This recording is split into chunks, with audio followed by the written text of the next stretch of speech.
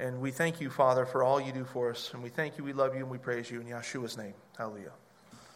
So I was asked by about a half a dozen people if this had anything to do with that Hadaway song from the 90s.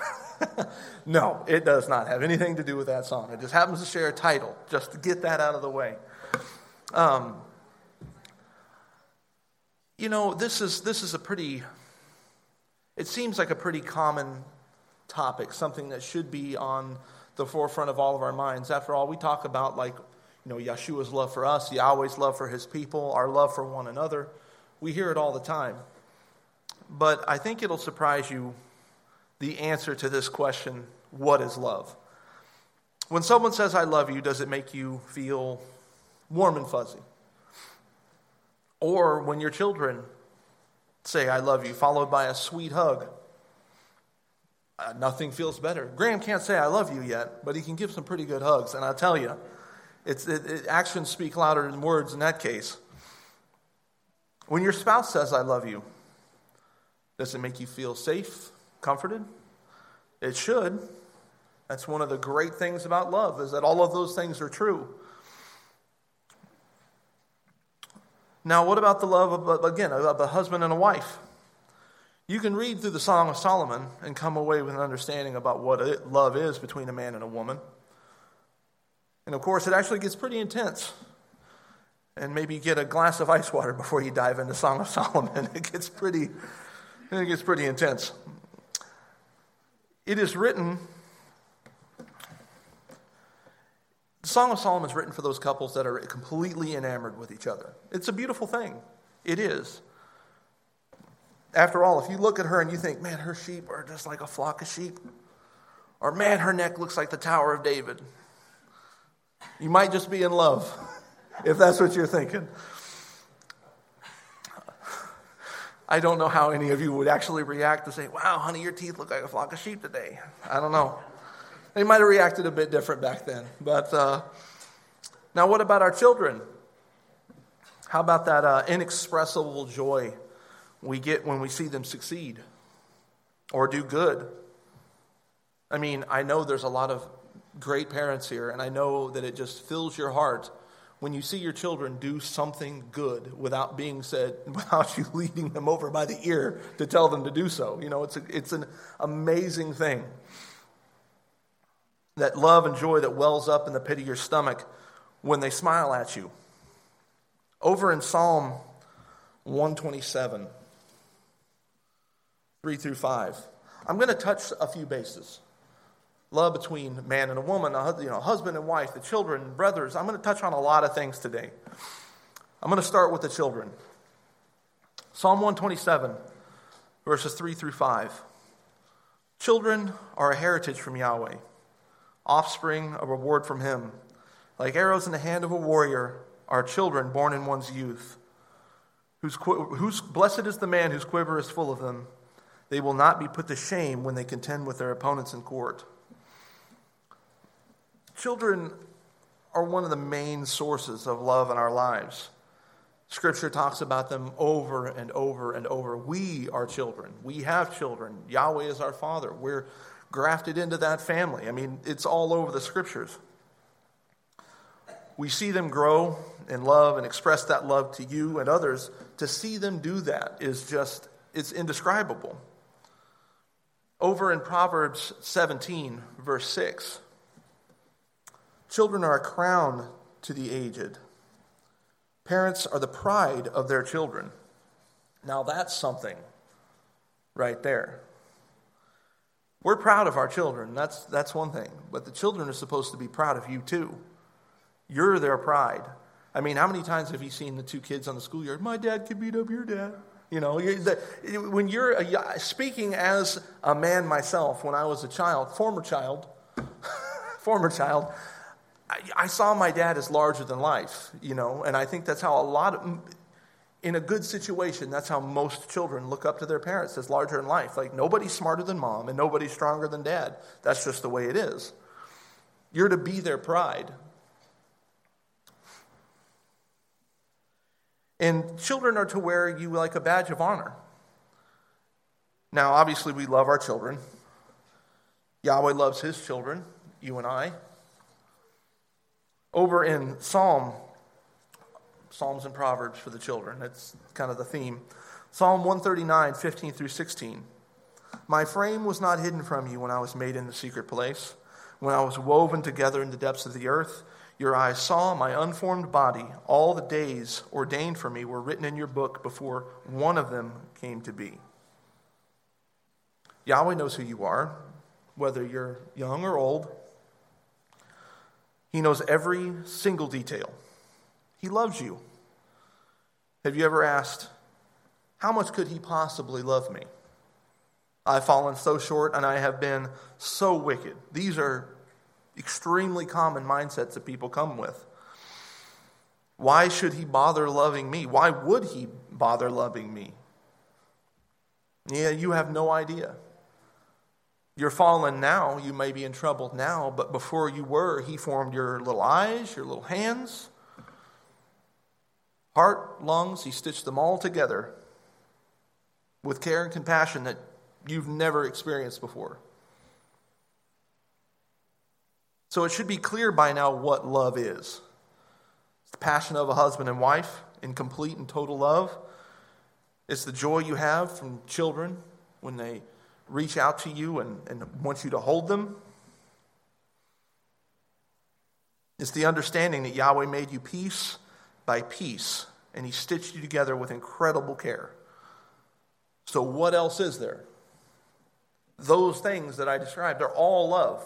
They're, by definition, those things are love. Messiah Yeshua said this in John 15, verse 13.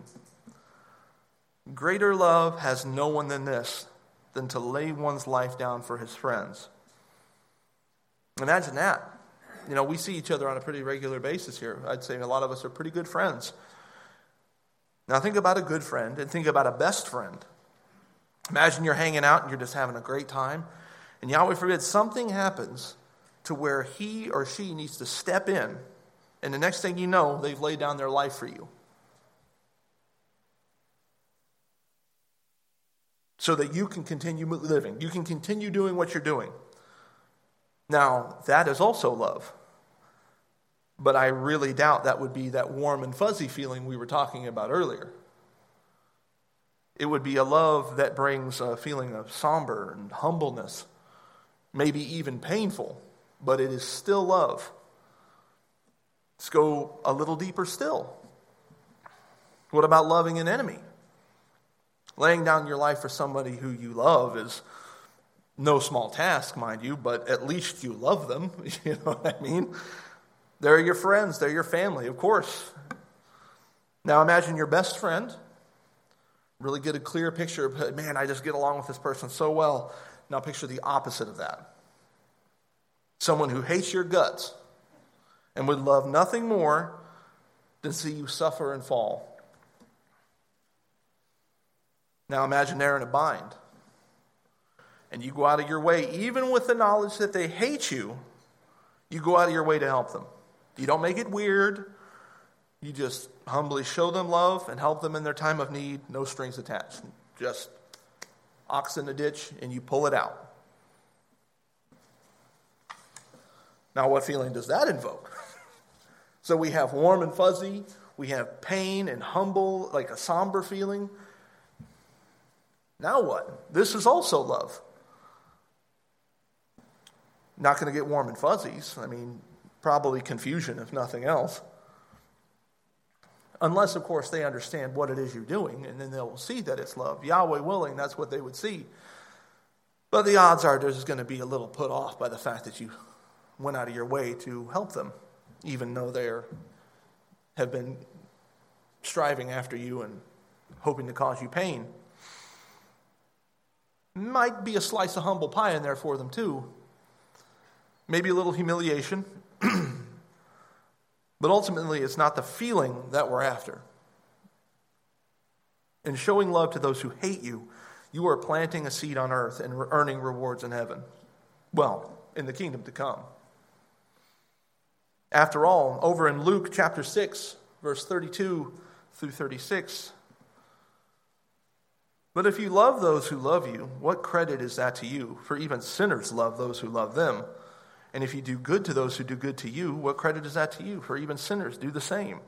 And if you lend to those whom you hope to receive back, what credit is that to you? For even sinners lend to sinners and receive as much back.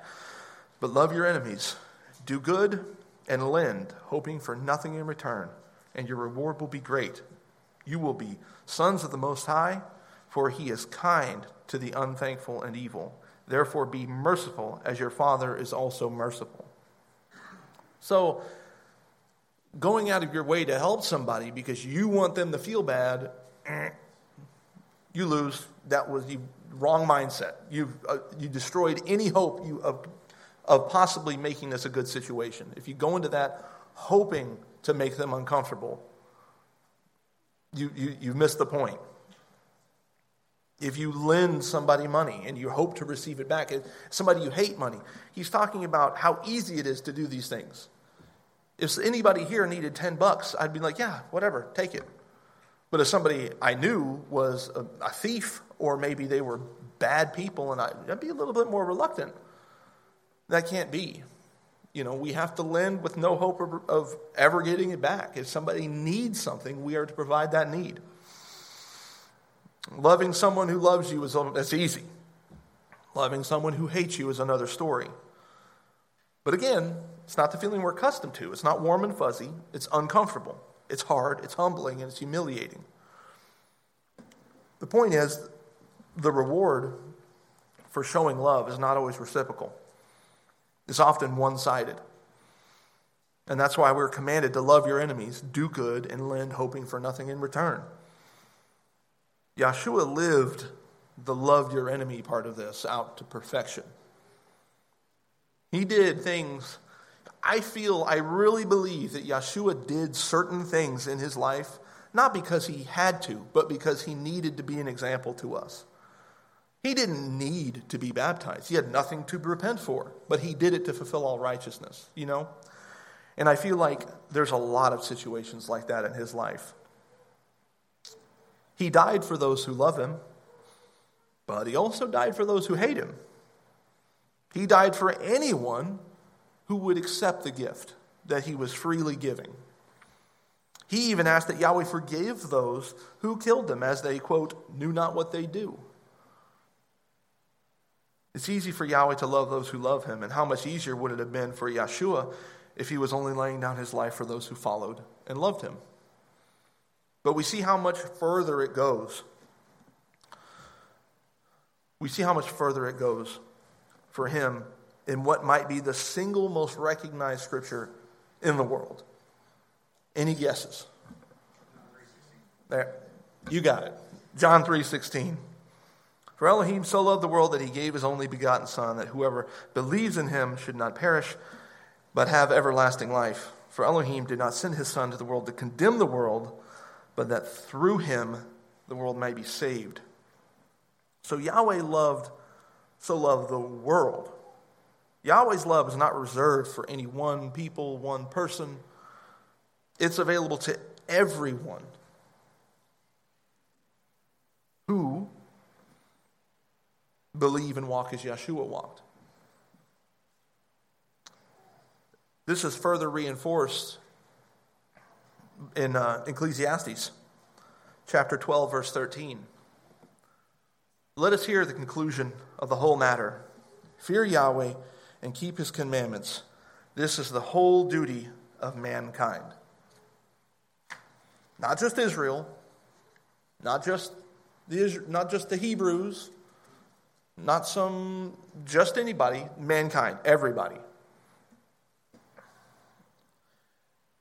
And I'm really going to hammer this one home over in Ezekiel chapter 18, verse 23.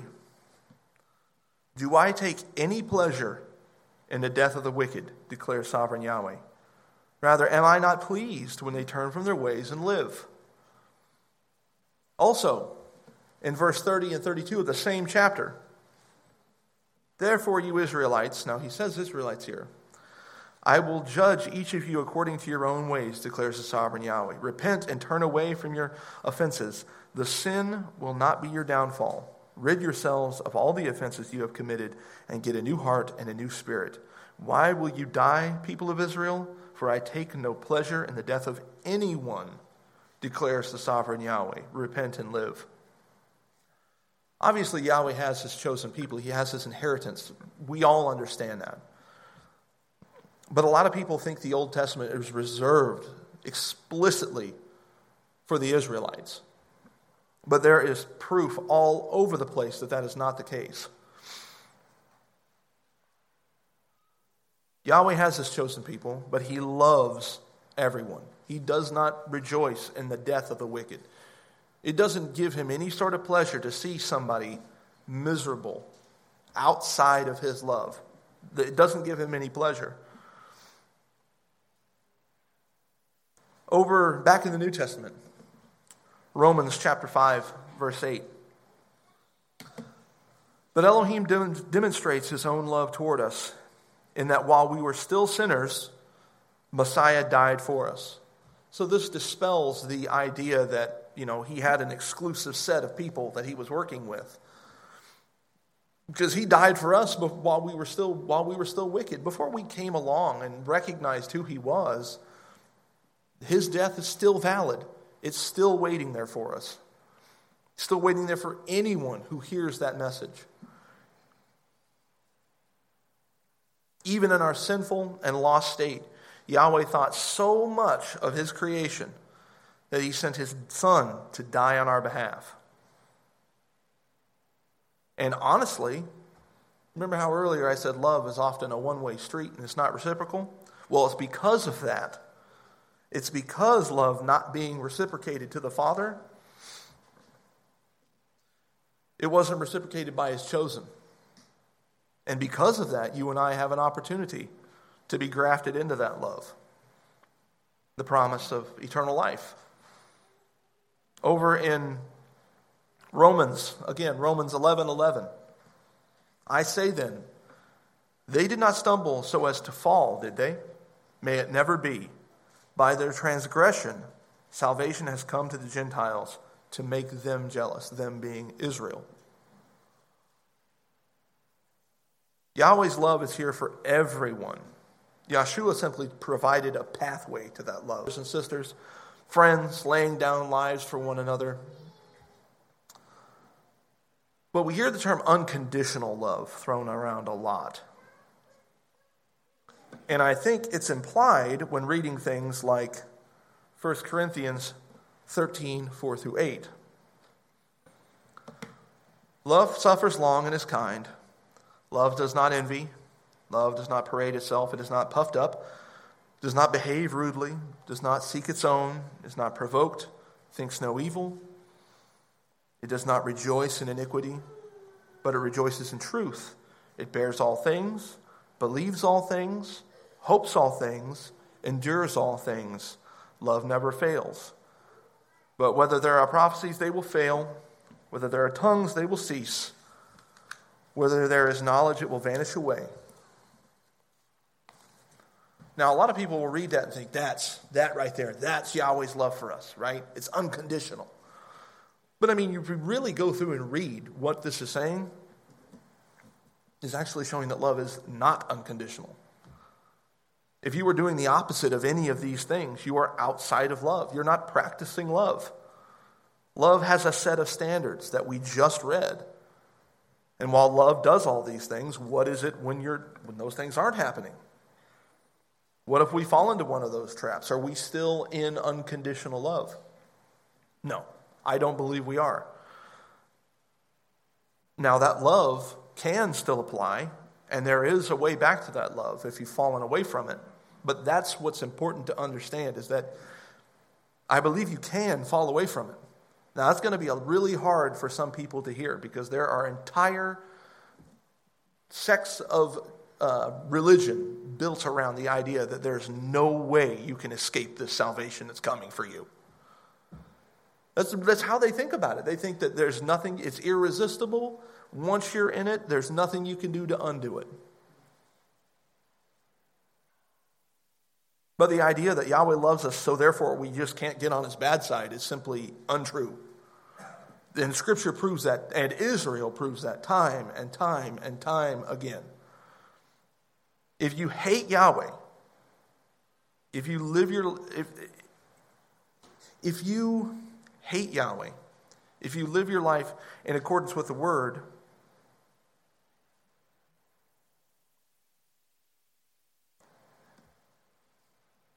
if you hate Yahweh, He's going to know it.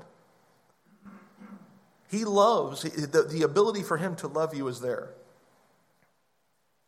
But this is an active faith. I tried to explain that to somebody this week. I said, this is a very active faith.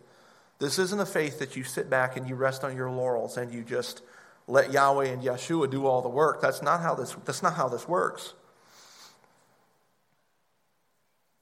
If you are not exercising the fruits of love and are not walking as his son walked, like if you're not, walk there, what's it 1 John, when it says that, anybody that says they believe in him ought to walk as he walked, right? So if you're not doing that, if you're not exercising what it says here in 1 Corinthians, exercising these attributes of love, you may be in trouble.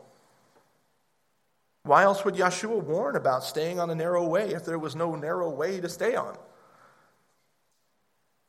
Over in Matthew chapter 7, 13 through 14. Enter by the narrow gate, for wide is the gate, and broad is the way that leads to destruction. And there are many who go in by it, because narrow is the gate, and difficult is the way which leads to life, and there are few that find it.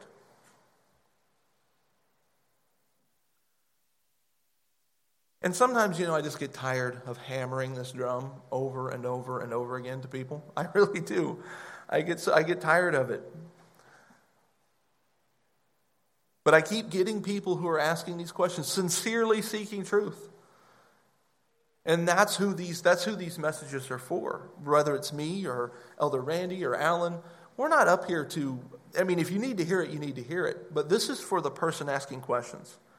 This is for the person that's like, wait a minute, how can I be in Yahweh's love and live my life like a piece of trash? How does that work? It doesn't seem to make sense with Scripture. Well, you're right, it doesn't. And like I said, sometimes it gets a little difficult to just get up here and say and hear these things over and over. But these are the words that we're given. These problems we're experiencing are not new. These are the same questions that everybody has been asking for the last 2,000 years. Well, if he loves me, what about this? Well, what about this? What about this? And they've had the same answers over and in. It's the same book. It's the same thing over and over again. And it's about being tenacious with Yahweh's word. If the love that we read about earlier was unconditional, in the traditional sense, Yeshua's words about the narrow way are completely meaningless, along with countless other scriptures. If 1 Corinthians, the description of love, is saying there's no way out of that love, there are so many things that fall by the wayside if that's true. Love is that narrow way. Love is walking that way, pulling people from the broad path that leads to destruction, and showing them the narrow way. Now that is a tough sell. Broad is the way that leads to destruction, and many are those who find it. But narrow and difficult is the way that leads to life. Hey man, I don't think what you're doing is right. I know it's comfortable over there, but check out this walk. It's really hard. Come on in. The water's terrible. You know what I mean? It's really tough sell. But if they're truly seeking the truth, it'll make sense to them. And I know that sometimes we have people that come and go, and like friends and family that just kind of peter out. They kind of, you've seen people fall asleep at the wheel. They just kind of drift off the road. That's kind of what people do when they're walking the faith. It's a narrow road. You can't afford to fall asleep at the wheel.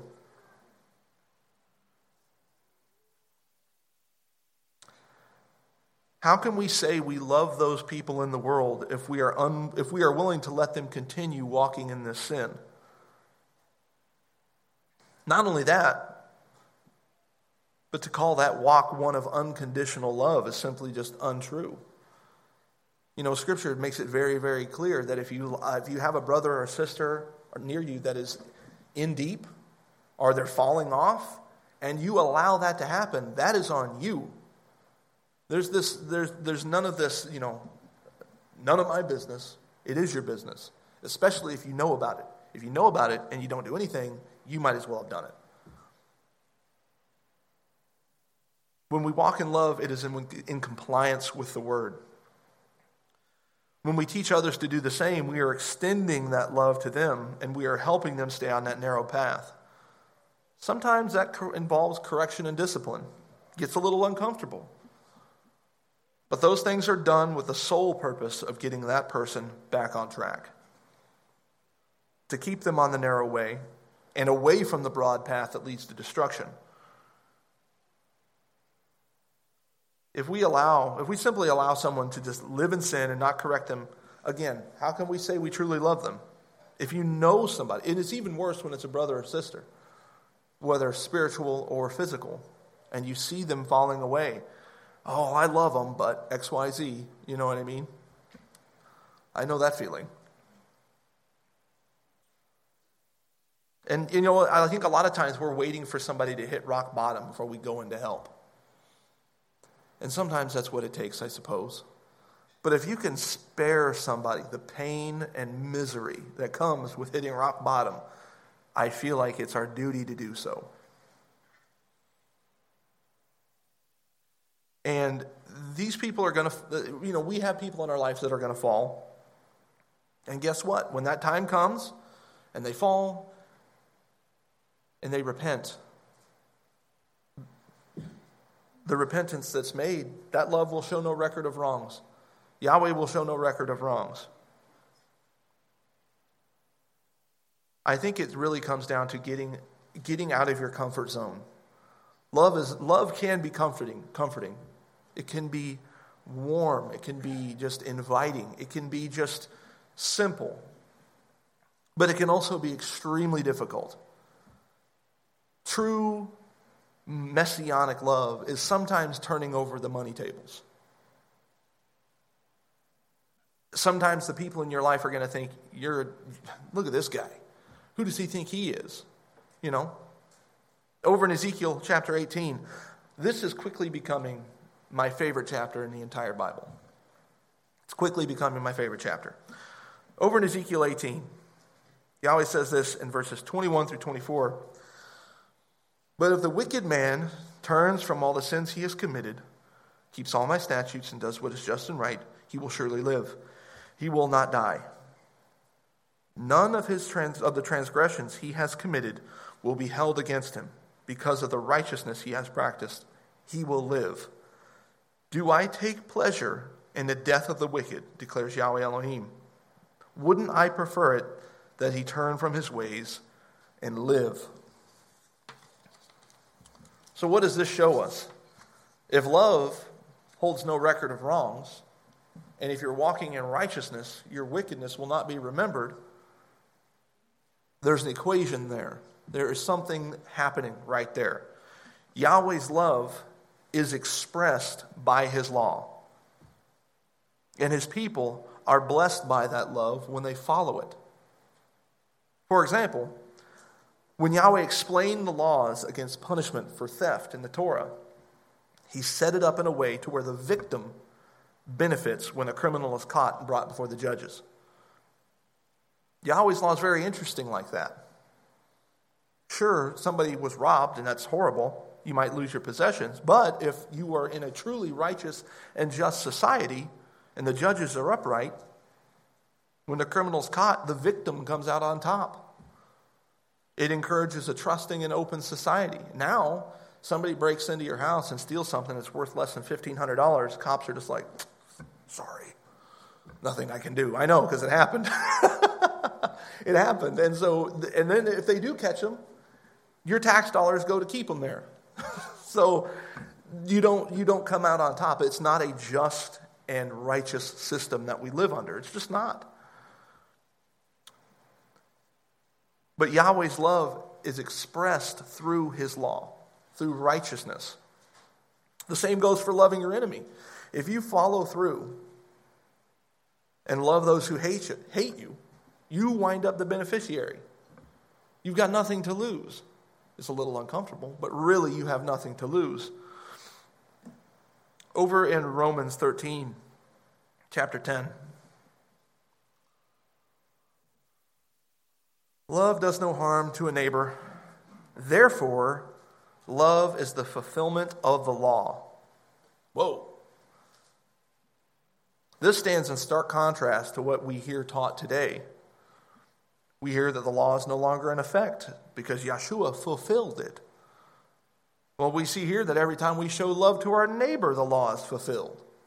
So can we do away with the law? When I express love to my neighbor, am I doing away with the law? Obviously not. We don't stop showing love to our neighbor after the law is fulfilled the first time. We continue to do so. We continue to pour out love to our neighbor, and we continually fulfill the law. There is a strong tie between love and law. There really is. Ask yourself this. Who benefits from a lawless people? We certainly don't. We see what happens when lawlessness kind of reigns supreme. Ask yourself, does Yahweh benefit from a lawless people? No. There's only one side of things that tends to benefit from a lawless people. And it's not the good side, I'll tell you that much. Yeshua taught that we are to show that love and want nothing in return, for Yahweh will reward us. If you really think about it, it's almost a blessing to have somebody come across and hate your guts, for the right reasons, obviously. Because then you have an opportunity to show them love and mercy. And that you'll be rewarded for it. Now, I'm not saying you should go out and try to get people to hate you. That is not the goal. There's no shortcuts in Yahweh's system. So if somebody hates your guts and Yahweh finds out why, well, he already knows why. But if you're out there poking the sleeping lion, and then, don't do it. Now, over in 1 Corinthians, again, chapter 13, verse 1 through 3, this is going to be important. I feel like this is something that I learned myself when putting this message together. 1 Corinthians 13, 1 through 3. Though I speak with the tongues of men and of angels, but I have not love, I have become a sounding brass or clanging cymbal. Though I have the gift of prophecy and understand all mysteries and all knowledge, and though I have all faith so that I could remove mountains, but I have not love, I am nothing. And though I bestow all my goods to feed the poor, and though I give my body to be burned, but I have not love, it profits me nothing. Love suffers long and is kind. Love does not envy. Love does not parade itself, and it is not puffed up. So obviously, of all of these things, love is the most important thing. Having love is the most important thing. When communicating in the language of men and angels, if you don't do it in love, you might as well be babbling to a wall. You might be blessed with wisdom, prophecy, understanding, knowledge. But if you do it with pride or self-gratification instead of love, it's pointless. No good. Or faith. Even if we can tell a mountain to be removed and it walks off, if our faith is not rooted in love, it'll be of no lasting benefit. Even acts of charity. This one's kind of hard to grasp, but you can kind of see it today. You see people recording videos of them giving a homeless guy like $500, and it's just like, I mean, that's great. The guy made $500, but it's of no benefit to the person who did the deed. If acts of charity are not combined with love, they're good for nothing. If you're not helping out of love, and rather, again, you do it, for your own benefit, or you're puffing yourself up, there's nothing in it for you. Even sacrificing yourself in death, unless you do so in love, it seems silly, I know, but oh man, how is somebody going to die for somebody if they don't love them. There are definitely people on this earth that would gladly put themselves in harm's way if it thought that maybe they make them like a legend of some kind.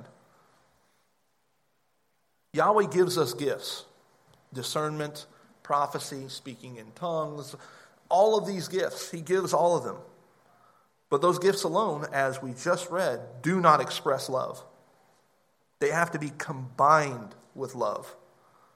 Love has to be closely interwoven with these gifts in order for them to be effective tools for Yahweh's purpose.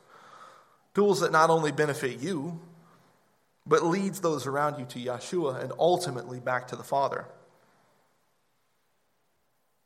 I struggle with this one because sometimes I wonder, I see these things. Well, I've seen healings done over here and I've seen miracles done over here. After this study, I don't think it bothers me anymore. It really doesn't. Over in Matthew 7, 21 through 23, it makes it crystal clear.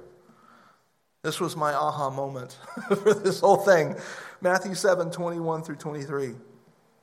Not everyone who says to me, Master, Master, shall enter the kingdom of heaven, but he who does the will of my Father in heaven. Many will say to me in that day, Master, Master, have we not prophesied in your name, cast out demons in your name, and done many wonders in your name? And I will declare to them, I never knew you. Depart from me, you who practice lawlessness. So it is completely possible for somebody to prophesy, perform miracles, speak in tongues, do all of these things. It's completely possible. But again, and what is love? Well, Yahweh's love is expressed through his law. This is proven again through Matthew 7. You can still do these things. You can go out and just like Pharaoh's magicians, you can do a counteract to Moses' miracles. Good deeds and even miracles are not a gauge of righteousness. This is really hard because we all desperately want to see these things. I mean, how awesome would it be to see that pillar of fire blowing through here? Maybe not through here, but outside. How great would it be to see somebody who is in need be healed, to get up and walk, right? I mean, we all want those things. But just because somebody heals somebody doesn't make them righteous. Yeshua said so himself. Just because these people prophesied and they came to pass, okay? So when we see miracles happen from those around us, it's important that we really be careful. Do not be deceived. Simply being able to perform a miracle does not place one within the will of my Father in heaven, as Yeshua said, because these men were doing these things. We try to reserve that for like the righteous, for the elect, right? But obviously not. There are those that are doing this that are not. And what makes it even harder is the fact that they did it in his name. We did this. And this wasn't some person that came up to him and claimed to do it in his name. This was Yeshua saying, these people are going to come to me, and they're going to tell me this. And I'm going to say, get out of here. It's amazing. If a miracle does not lead one to repentance, and ultimately to Yahweh through Yeshua, is it really good for anything? Is it really a miracle? A fruit that looks good on the tree, but is bitter to eat or is rotten to the core, it's not good fruit. Healing a lame man, only to have him use his newfound blessing and walk over to the local brothel, is not a miracle. That's not a good thing. It's not good fruit. Now, miracles, of course, I am not up here telling you all miracles are bad. No. As long as they give glory to Yahweh and they cause those nearby to turn to repentance, I think they're on the up and up. Praise Yahweh. Let them pour in as far as I'm concerned. But miracles alone should not be a guide, as stated by Yeshua himself.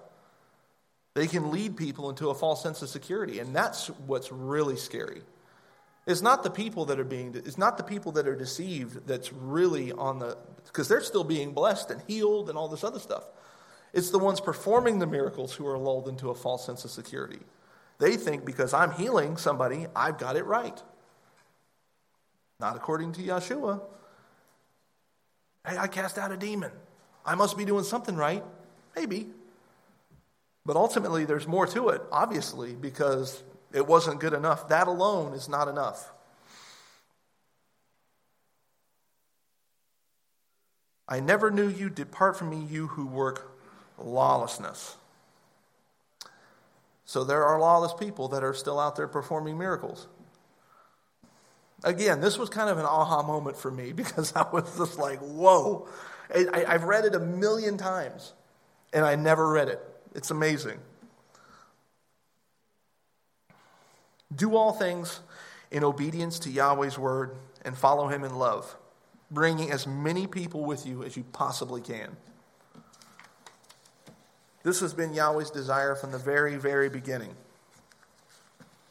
Yahweh's plan and his design are perfect. Even when the world hates you, persecutes you, even kills you, as long as you live your life in love up to that point, you will have the last laugh, so to speak. Matthew chapter 10, 28. Do not be afraid of those who kill the body, but cannot kill the soul. Rather be afraid of the one who can destroy both the soul and body in Gehenna. So, this world is transitory, it's fleeting, it's temporary. But the actions we take and the love that we show, not only to our friends and our family, but to those who hurt us, have eternal repercussions. While the hate, the anger, the pain, the suffering, all of it is temporary, the love we show is not. It will stick with us from this life to the next. Much like how love follows us to the kingdom. Those things like hate, pain, suffering, etc., those things will follow us to the grave, to judgment, and no further. But love is the opposite. Love never fails. And if it stopped at death, it would fail. But it doesn't. It continues. Scripture says in Deuteronomy chapter 30, 11 through 20. It's a little bit of a read here. For this commandment, which I command you today, is not too mysterious for you, nor is it afar off. It is not in heaven that you should say, who would ascend to heaven and bring it to heaven for us and bring it to us, that we may hear and do it. Nor is it beyond the sea that you should say, who's going to go over the sea for us and bring it back for us, that we may hear and do it. But the word is very near you, in your mouth and in your heart, that you may do it. See, I have set before you today life and good, death and evil. And that I command you today to love Yahweh your Elohim. Now, how do you do that? Walk in his ways, keep his commandments, his statutes, his judgments. That is love. That you may live and multiply. Yahweh your Elohim will bless you in the land which you are going to possess. But if your heart turns away so that you do not hear and are drawn away, go to the broad path and worship other mighty ones and serve them. I announce to you today that you shall surely perish. You shall not prolong your days in the land which you cross over the Jordan to go in and to possess. I call heaven and earth as a witness today against you, that I have set before you life and death, blessing and cursing.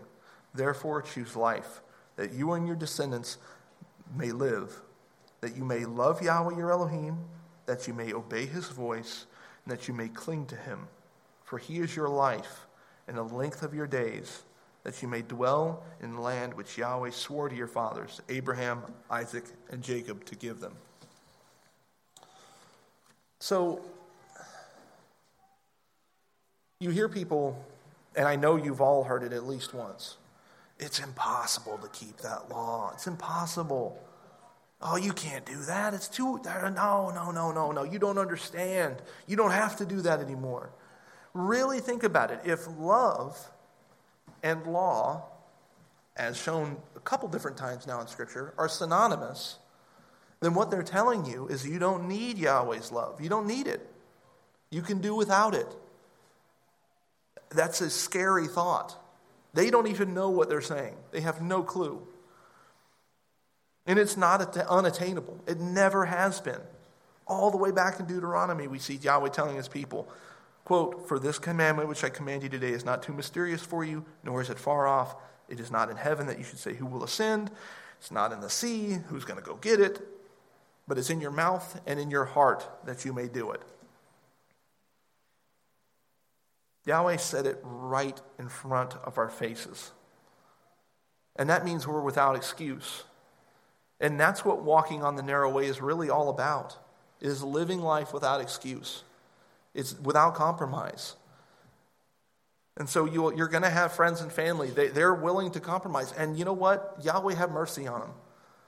That's not to say you should abandon them. I certainly don't think you should abandon friends and family that fall off the narrow way. But it should sound some very ominous alarms when they do.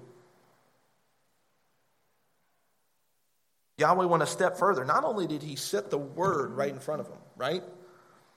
He went a step further and made the word flesh. He sent Yeshua to live his life and record it perfectly as an example. So what did Yahweh command? What did Yeshua do? "I command you this day to love Yahweh your Elohim, walk in his ways, keep his commandments, his statutes, and his judgments, that you may live and multiply, and Yahweh your Elohim will bless you in the land which you go to possess." If we love Yahweh, we follow the word. We obey the commands, the statutes, we stand by his judgments, and if we emulate Yeshua, we will succeed. Now, obviously, if this sermon has said anything, I hope it didn't tell you that there's not going to be trials, because there are definitely going to be trials. Yeshua said the narrow way is difficult, but he showed us how to do it. It's kind of funny.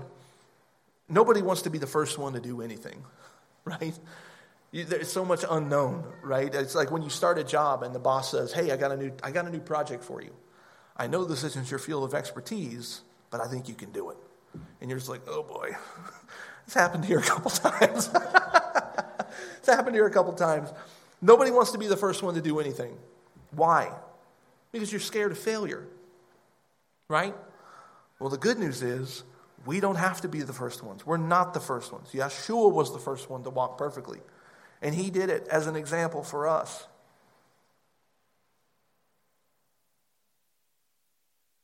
So again, there's going to be trials and tribulation. But the ultimate goal is assured. I'm probably never going to say this again, but I really like the way the contemporary English version puts 1 Corinthians 13. I do not advise a contemporary English version in 99% of situations, but it breaks it down so simply. 1 Corinthians 13, I forgot to put the verse on there. 8 through 10, there we go. "Love never fails. Everyone who prophesies will stop, and unknown languages will no longer be spoken. All that we know will be forgotten. And we don't know everything, and our prophecies are not complete. But what is perfect will someday appear, and what isn't perfect will then disappear." I think well done, contemporary English version. That's a good one. Put that one in your hat. That's a good one. Eventually, all prophecies are going to cease. Now, even then, there were prophecies that are not yet complete, right? We're still waiting on some of those. Eventually, there will be no more prophecies. That's a wild thought. They'll be complete. They will all be fulfilled. They will have all come to pass. Eventually, speaking the language of men will be useless. The gift of tongues, what's the point? We all understand each other. We'll all speak one language. Every piece of knowledge that we could possibly bring to ourselves will be of no consequence. All that will matter is Yahweh and his kingdom. All of this imperfection, all these prophecies we're waiting on the fulfillment of, all the information we've ever gathered up to this point will be forgotten.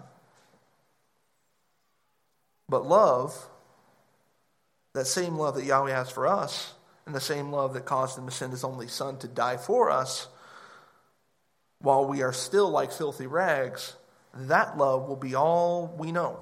That's it. Imperfection will be gone, and what is truly perfect will remain. That's it. And what's truly perfect? Yahweh's love. That's it. There's nothing else. That's all there will be. It's a good thought. It's a good thought. So I pray that this message has been a blessing. So I don't know, the timer doesn't work back there, so I don't know how long I've been going, but I felt like it was a little shorter, but I talk fast, so. So I pray that you have a deeper understanding of what love is and what love isn't. And may Yahweh bless you.